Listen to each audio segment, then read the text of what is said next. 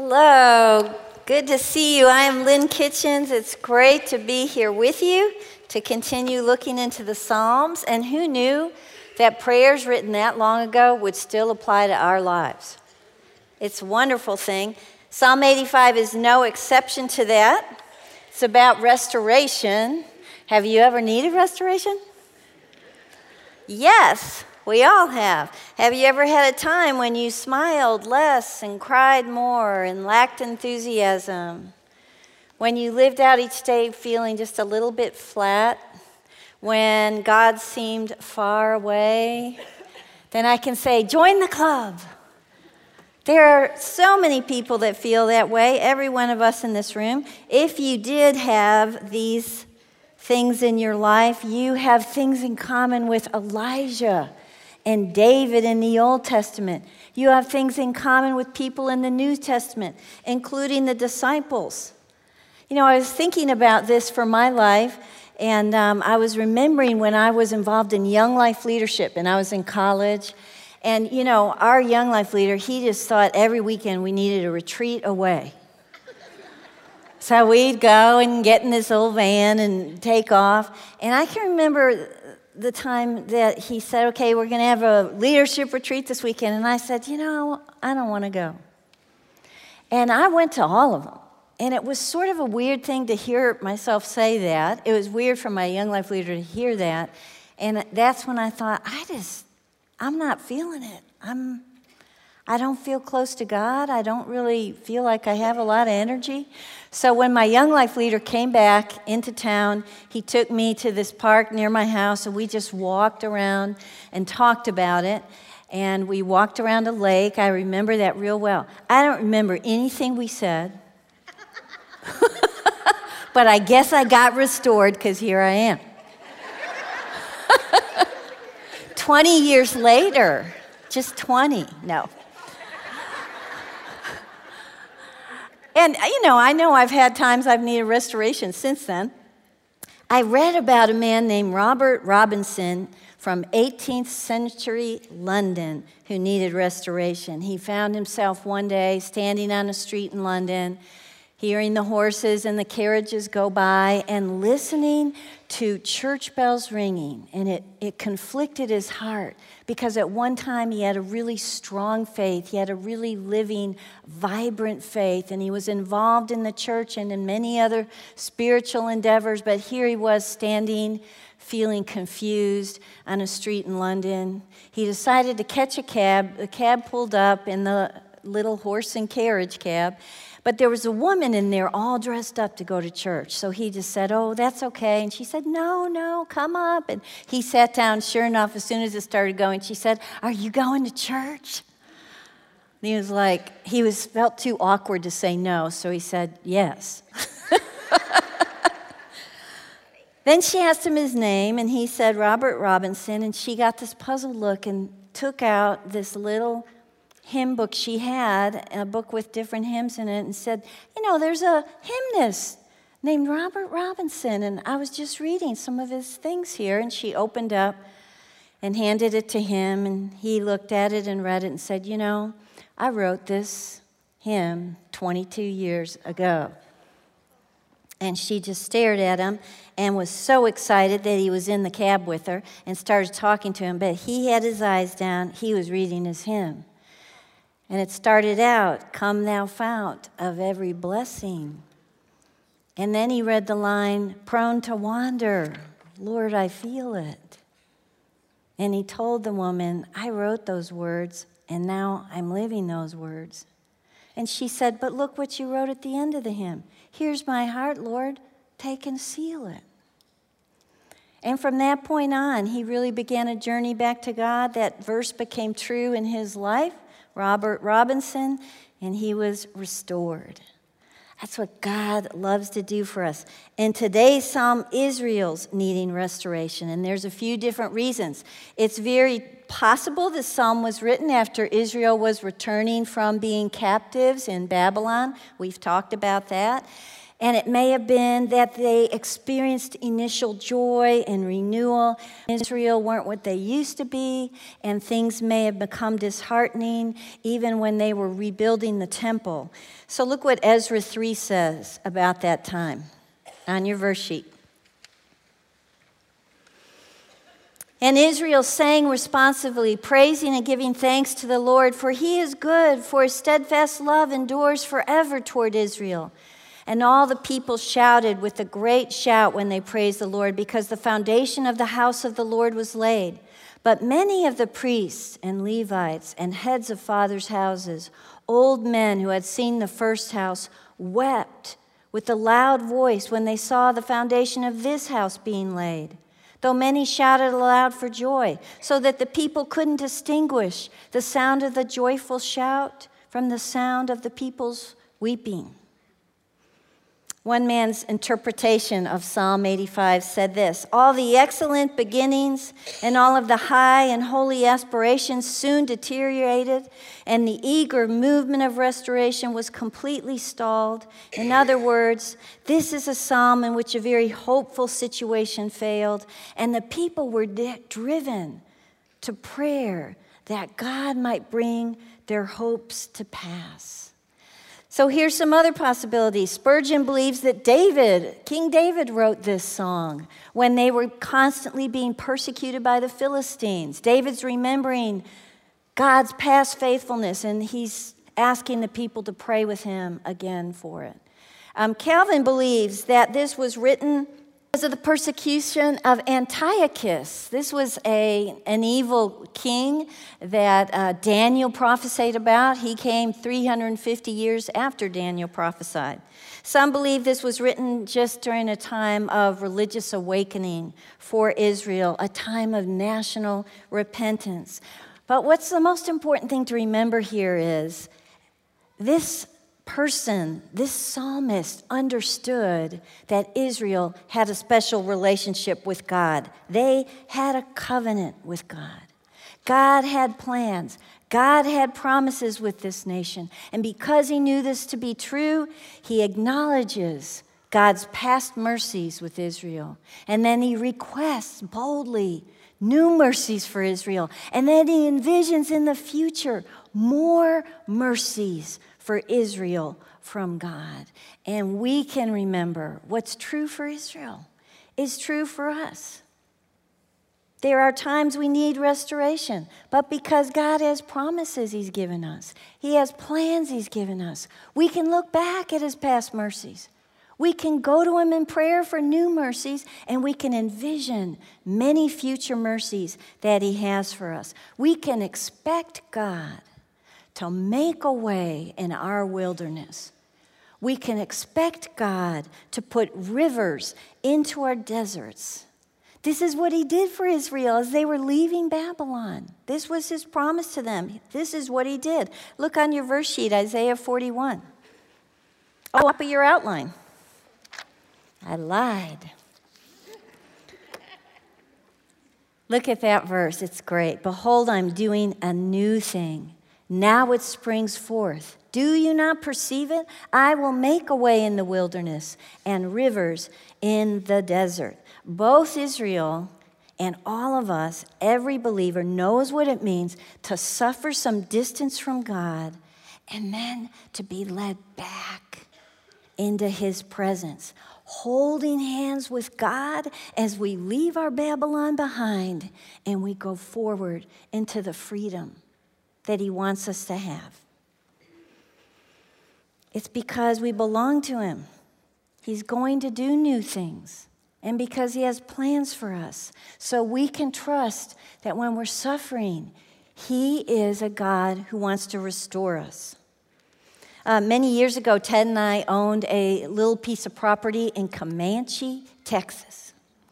And we would go there to camp out and run away from the rattlesnakes that surrounded us. But for Ted, it was the funnest thing in the world. I just kind of went along with it.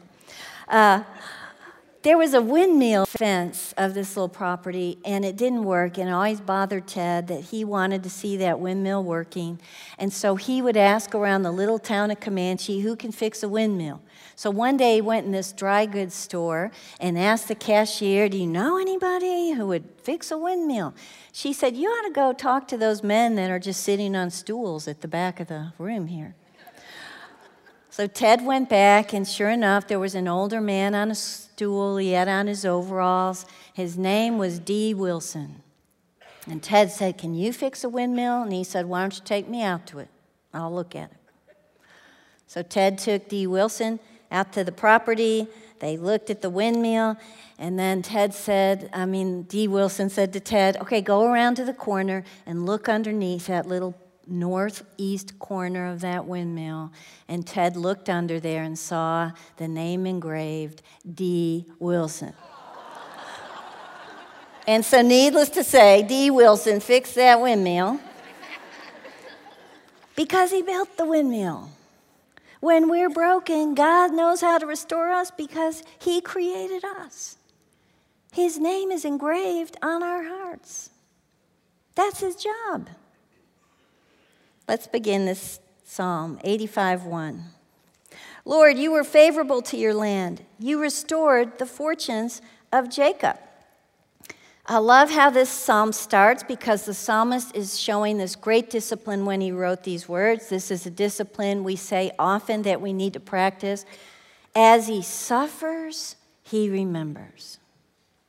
When we're suffering, we remember.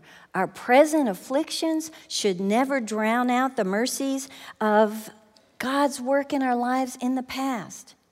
In the midst of current suffering, the psalmist wisely remembers God's past kindness. Here's what he remembers. He recognizes that God has shown great favor and God's restoration of the nation of Israel. And when you think about the nation of Israel, really, the favor of God is the complete identity of the nation of Israel. That's who they were, a nation loved by God and made by God.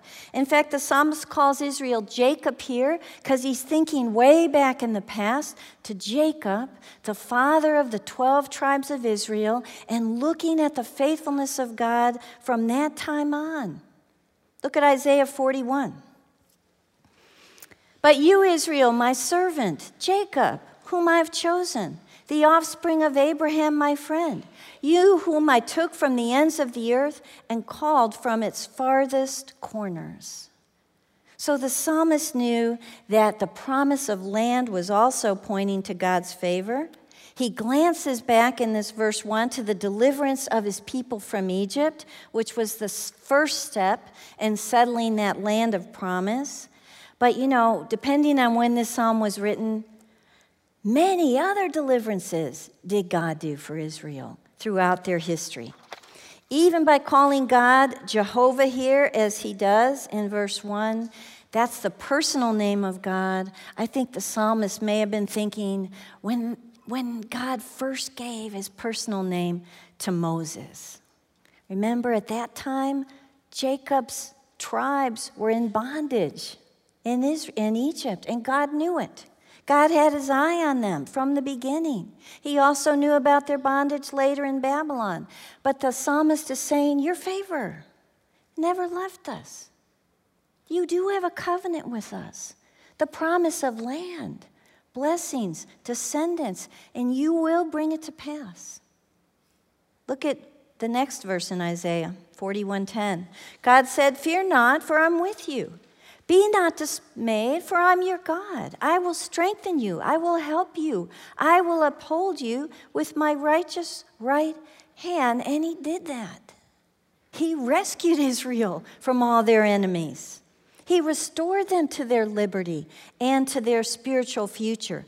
No longer were they strangers in a strange land. Now, you know what this nation was known as? The residents of the people of the one Jehovah God, the nation of Israel. And this psalmist understood this is the favor of God. This is the restoration of God. And he knew it because he was living in it when he wrote this psalm. and looking around at what God had done for them. Now the people are suffering, so he is praying. Some people call this the prayer of a patriot, because he's praying for this nation that God loves and the people that are afflicted within it. He wants revival for them. So he's going to talk more about the past. We're going to see what brought about the revival of Israel. The answer? The forgiveness of God. Look at verse 2. You forgave the iniquity of your people. You covered all their sin. You withdrew all your wrath. You turned from your hot anger. So in the past, and very often, God forgave Israel's sins, and here's what it looked like: a covering of Israel's sin, meaning that Israel was in this state of moral nakedness, and God put his forgiveness over them like a cover. Just as he covered the nakedness of Adam and Eve in the garden with animal skins after they had disobeyed him. At this point, if you look down at your psalm, you're going to see the word to the right that says Selah. This means take a meditative pause in the song right here, because there's a stirring truth. Wow, that is a stirring truth. The writer has to catch his breath as he thinks about the great depth of Israel's sin and the great forgiveness of God over and over and over again. It made me think of, we sang Amazing Grace today that John Newton wrote. I love his favorite quote. You know, he went from a violent slave trader to a pastor. And yet, if you tried to make him say anything good about himself, thousands of people would come here and preach. His favorite line was, all I know is I'm a great sinner and Christ is a great Savior. That's taking your breath. That's pausing and seeing what God's done in your life.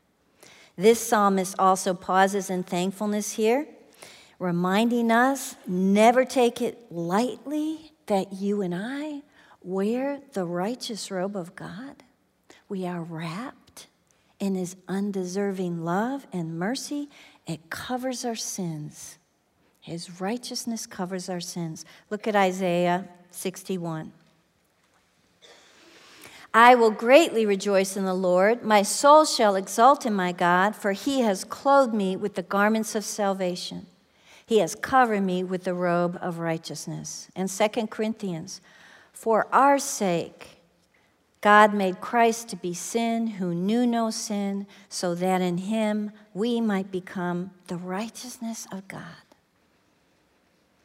What else does forgiveness look like? This verse explains that when God takes away sin, his anger also is taken away. And I started thinking, is that true for us? Sometimes I forgive people, but I still want to hold on to my anger about it. That does not happen with God. This verse tells us there is a withdrawal and a turning of God's wrath and anger once we're forgiven. God is pacified when we are purified. And it's done. You know, we do like to often compare God's anger with our anger. It's nothing like it. Our anger is usually kind of an emotional, uncontrollable outburst. And I like that John MacArthur calls it, God's anger, a judicial outrage. It's just a reaction of holiness meeting up with sin. Holiness meeting up with ungodliness. Spurgeon says, though, even when Israel's judgments had been very severe, the Lord had in mercy stayed his hand. In mid-volley, he had restrained his thunder against Israel. God's forgiveness ended his wrath and initiated the restoration of the nation of Israel. So we see in verses 1 through 3, Israel was first called, then Israel was cleansed. We are too. So when we feel far from God, we can seek God again by performing a Selah. Remembering, pausing, meditating, remembering who we really are, Remembering God is our loving Father, He has given us His favor, and He has freed us because of His forgiveness of our sins. To be restored, we first have to reflect on that gracious calling and that cleansing from God. Look at Titus 2.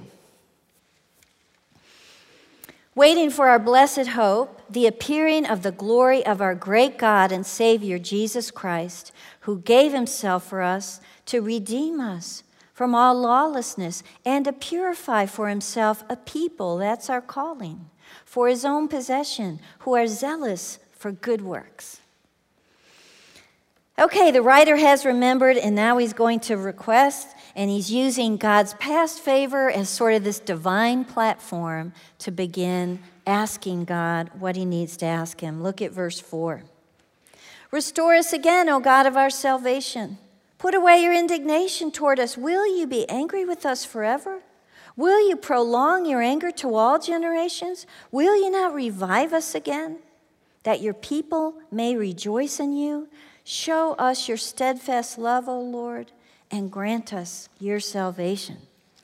So we know that restorations can be long, they can be lasting, but some restorations get weak and eventually can collapse and need renewal. Israel needed renewal.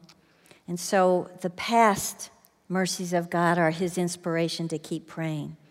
If we look at the psalm as being written after Israel returned from Babylon, then it could mean that 20 years or so have gone by before this psalm was written. Israel did experience some restoration at that time of Haggai and Zechariah, even though much of their land was still in ruins at that time. And I think that ruin is a picture we can have of where Israel is, the state they are in right now. And I think, how did that happen? Well, if you've read anything about the nation of Israel, you're going to remember that they often brought a lot of their hardships down on themselves from turning their back on God, from worshiping other gods, from ignoring God's commands. But this psalmist has hope. He believed God could respond to their humble pleas again. He knows one thing, that God doesn't change the principle of His actions. And wouldn't that be horrible if God did? But He doesn't.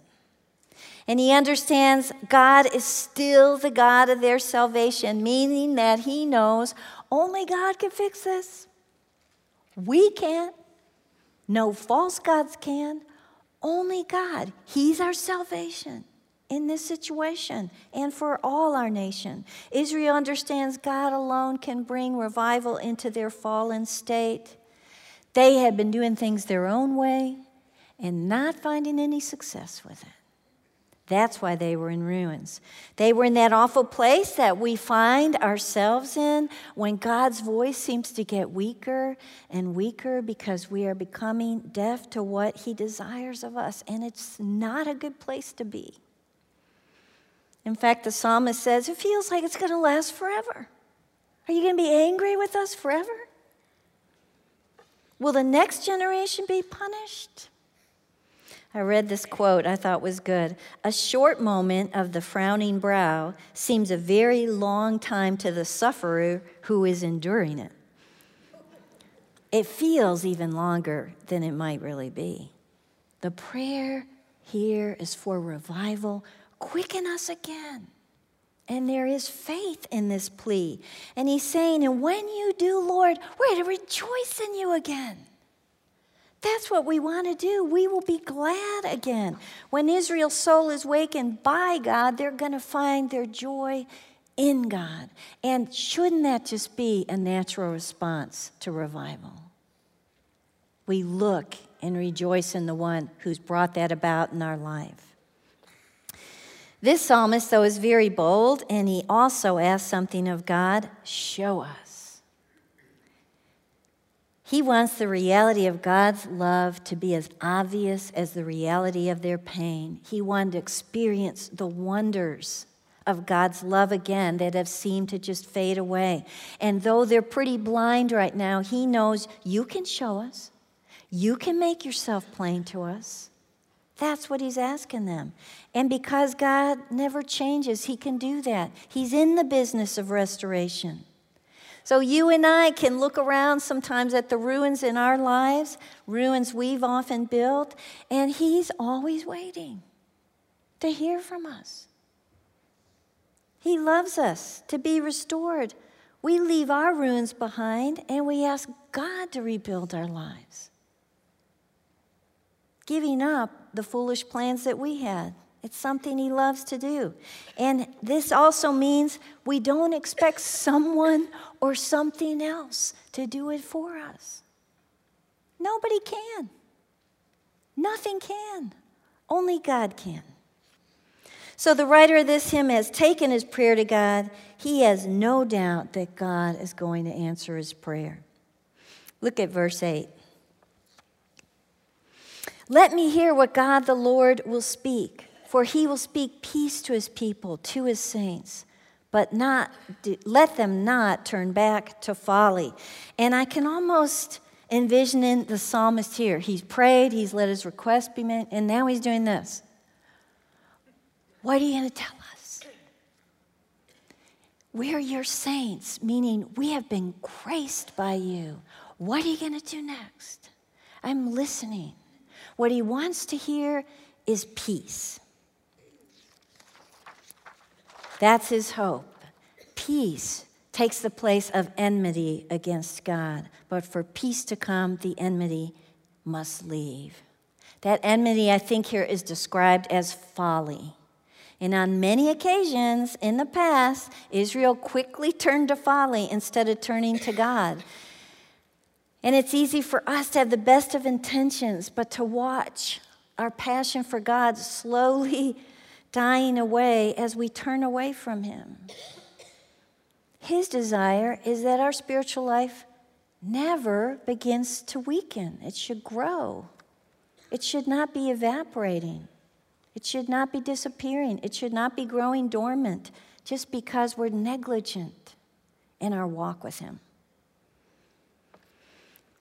This psalmist will call that spiritual folly. And when folly comes, peace leaves. Those who run to God and run away from folly are people of peace. Look at Psalm 37. Mark the blameless and behold the upright, for there is a future for the man of peace. That's what would be the result when Israel turned from their folly and turned to God. Let's look at verse 9. Surely his salvation is near to those who fear him, that glory may dwell in our land. So I think the psalmist is leaning in again. He's listening to the words of God's salvation. He's wanting that salvation to save them from the state they are in. He knows it's near to everyone who fears God, meaning everyone who bows to the will of God in all hope and faith and love. He knows that where the fear of God exists, God's glory also exists. So as Israel fears God, he believes his glory will return into this afflicted land and bring abundance and bring joy. For God's glory to dwell in the land means that Israel would be God's constant abode. Wow, that will be something that will happen for Israel as a nation for all eternity when Christ rules in the millennial kingdom. But it happens to us the moment we bow our will to God. At the moment of our salvation, the presence of God invades our afflicted life and comes to dwell and make a home in our heart forever. He's always there. We can grieve his spirit, but he's always there. When we grieve his spirit, it may feel like he's not. We only have to turn back to him to be restored and find that abundance again. Find that joy again. Look at Ephesians 3. According to the riches of his glory, he may grant you to be strengthened with power through his Spirit in your inner being, so that Christ may dwell in your hearts through faith, that you, being rooted and grounded in love, may have strength to comprehend with all the saints what is the breadth and length and height and depth, and to know the love of Christ that surpasses knowledge, that you may be filled with all the fullness of God. So to be restored, we bow our will to God's will, and we will reap the fruit of his indwelling in our hearts. I love those last few words there. We will be filled with all the fullness of God. I think that's a great definition for restoration, to be filled with the fullness of God. Okay, let's look at verse 10. Steadfast love and faithfulness meet, righteousness and peace kiss each other. Faithfulness springs up from the ground, and righteousness looks down from the sky. Yes, the Lord will give what is good, and our land will yield its increase. I love this. The psalmist really knows who God is. He knows what God's kingdom is going to look like. He knows his kingdom looks like love and faithfulness. It looks like righteousness and peace. And these attributes all together surround the salvation that is God. And this is what the kingdom would look like. These are the works of our Redeemer, who is also our sanctifier. God's love is the most moving cause of salvation, and it's connected with faithfulness, the means of our salvation. Righteousness is the robe that our Redeemer wears and results in the peace that our sanctifier brings us. These qualities, this psalmist is reminding us, they come from above, they bless us below. And so here the writer's really connecting the salvation of the land of Israel along with the people of Israel. You know, if you've gone to Israel ever, you'll probably know what I've seen is you can almost see the border of Israel. You can almost tell because it's green, it's productive, there's lots of sunflowers in the land, etc. And then when the borders end, you look out and it's sort of brown and rocky and unproductive. It reminded me even of the difference in the town I grew up with the towns around us. We were this little Dutch Reformed town. There was a church on every corner. You could be in church, and people tried to follow God. We didn't all do it very well. But that was the plan for this town. There weren't even any liquor stores allowed in our town. So you could be in our town with the greenery and the parks and all these great things and step over into the next town, and it wasn't the same. It wasn't as beautiful. It wasn't as productive. It wasn't as healthy. He's saying here, you know, a productive land will come because of the attributes of God. And we'll see that in the future kingdom of Christ as well. The psalmist envisions God's faithfulness springing up from the earth. They're like buried seeds that are coming up. God's faithfulness, and they have promises. They yield fruit, and they're watered from God's righteousness, which comes from above. It's like a righteous rain. And so the psalmist is envisioning, and he says, you know, blessings await us as your attributes envelop our hearts and envelop our land. Look at the last verse. Righteousness will go before him and make his footsteps a way. And so what we realize here is, you know, once God does restore Israel again, what will keep them from becoming spiritually complacent again, from chasing folly again? And this is the answer. The righteousness of God will march before Israel, making a path for them that they can follow. He's our divine guide. We don't have to try to do life without him. I can almost picture from this phrase, you know, God walking ahead of them saying, hey, follow me. Peace is over here. Joy over here. Abundance. Follow this bright path of my righteousness.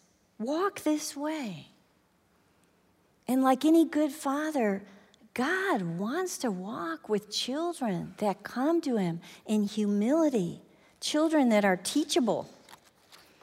When God's children desire the holy path their Father is on, good things will happen. Our Heavenly Father's path is a path that goes to glory, goes to his wisdom. And when we set our feet on that path, when we've chosen to do that, wow, the fruit that we can pick on that path to change our lives. First, though, we have to recognize that our path is a dead-end path. The plans we've made, the foolish things we're doing, it's a dead-end path, a path to nowhere good. You know, have you guys ever done those mazes where you do a walking human maze and you walk around? They're just horrible. So if you haven't done one, don't do one, because there's a dead end like every time you turn around. Now, the fun thing to do is to get above them and laugh at all the people as they get to those dead ends. What a great name for our path, that it has a dead end. We got to be on God's path. To be restored, we walk away from ours.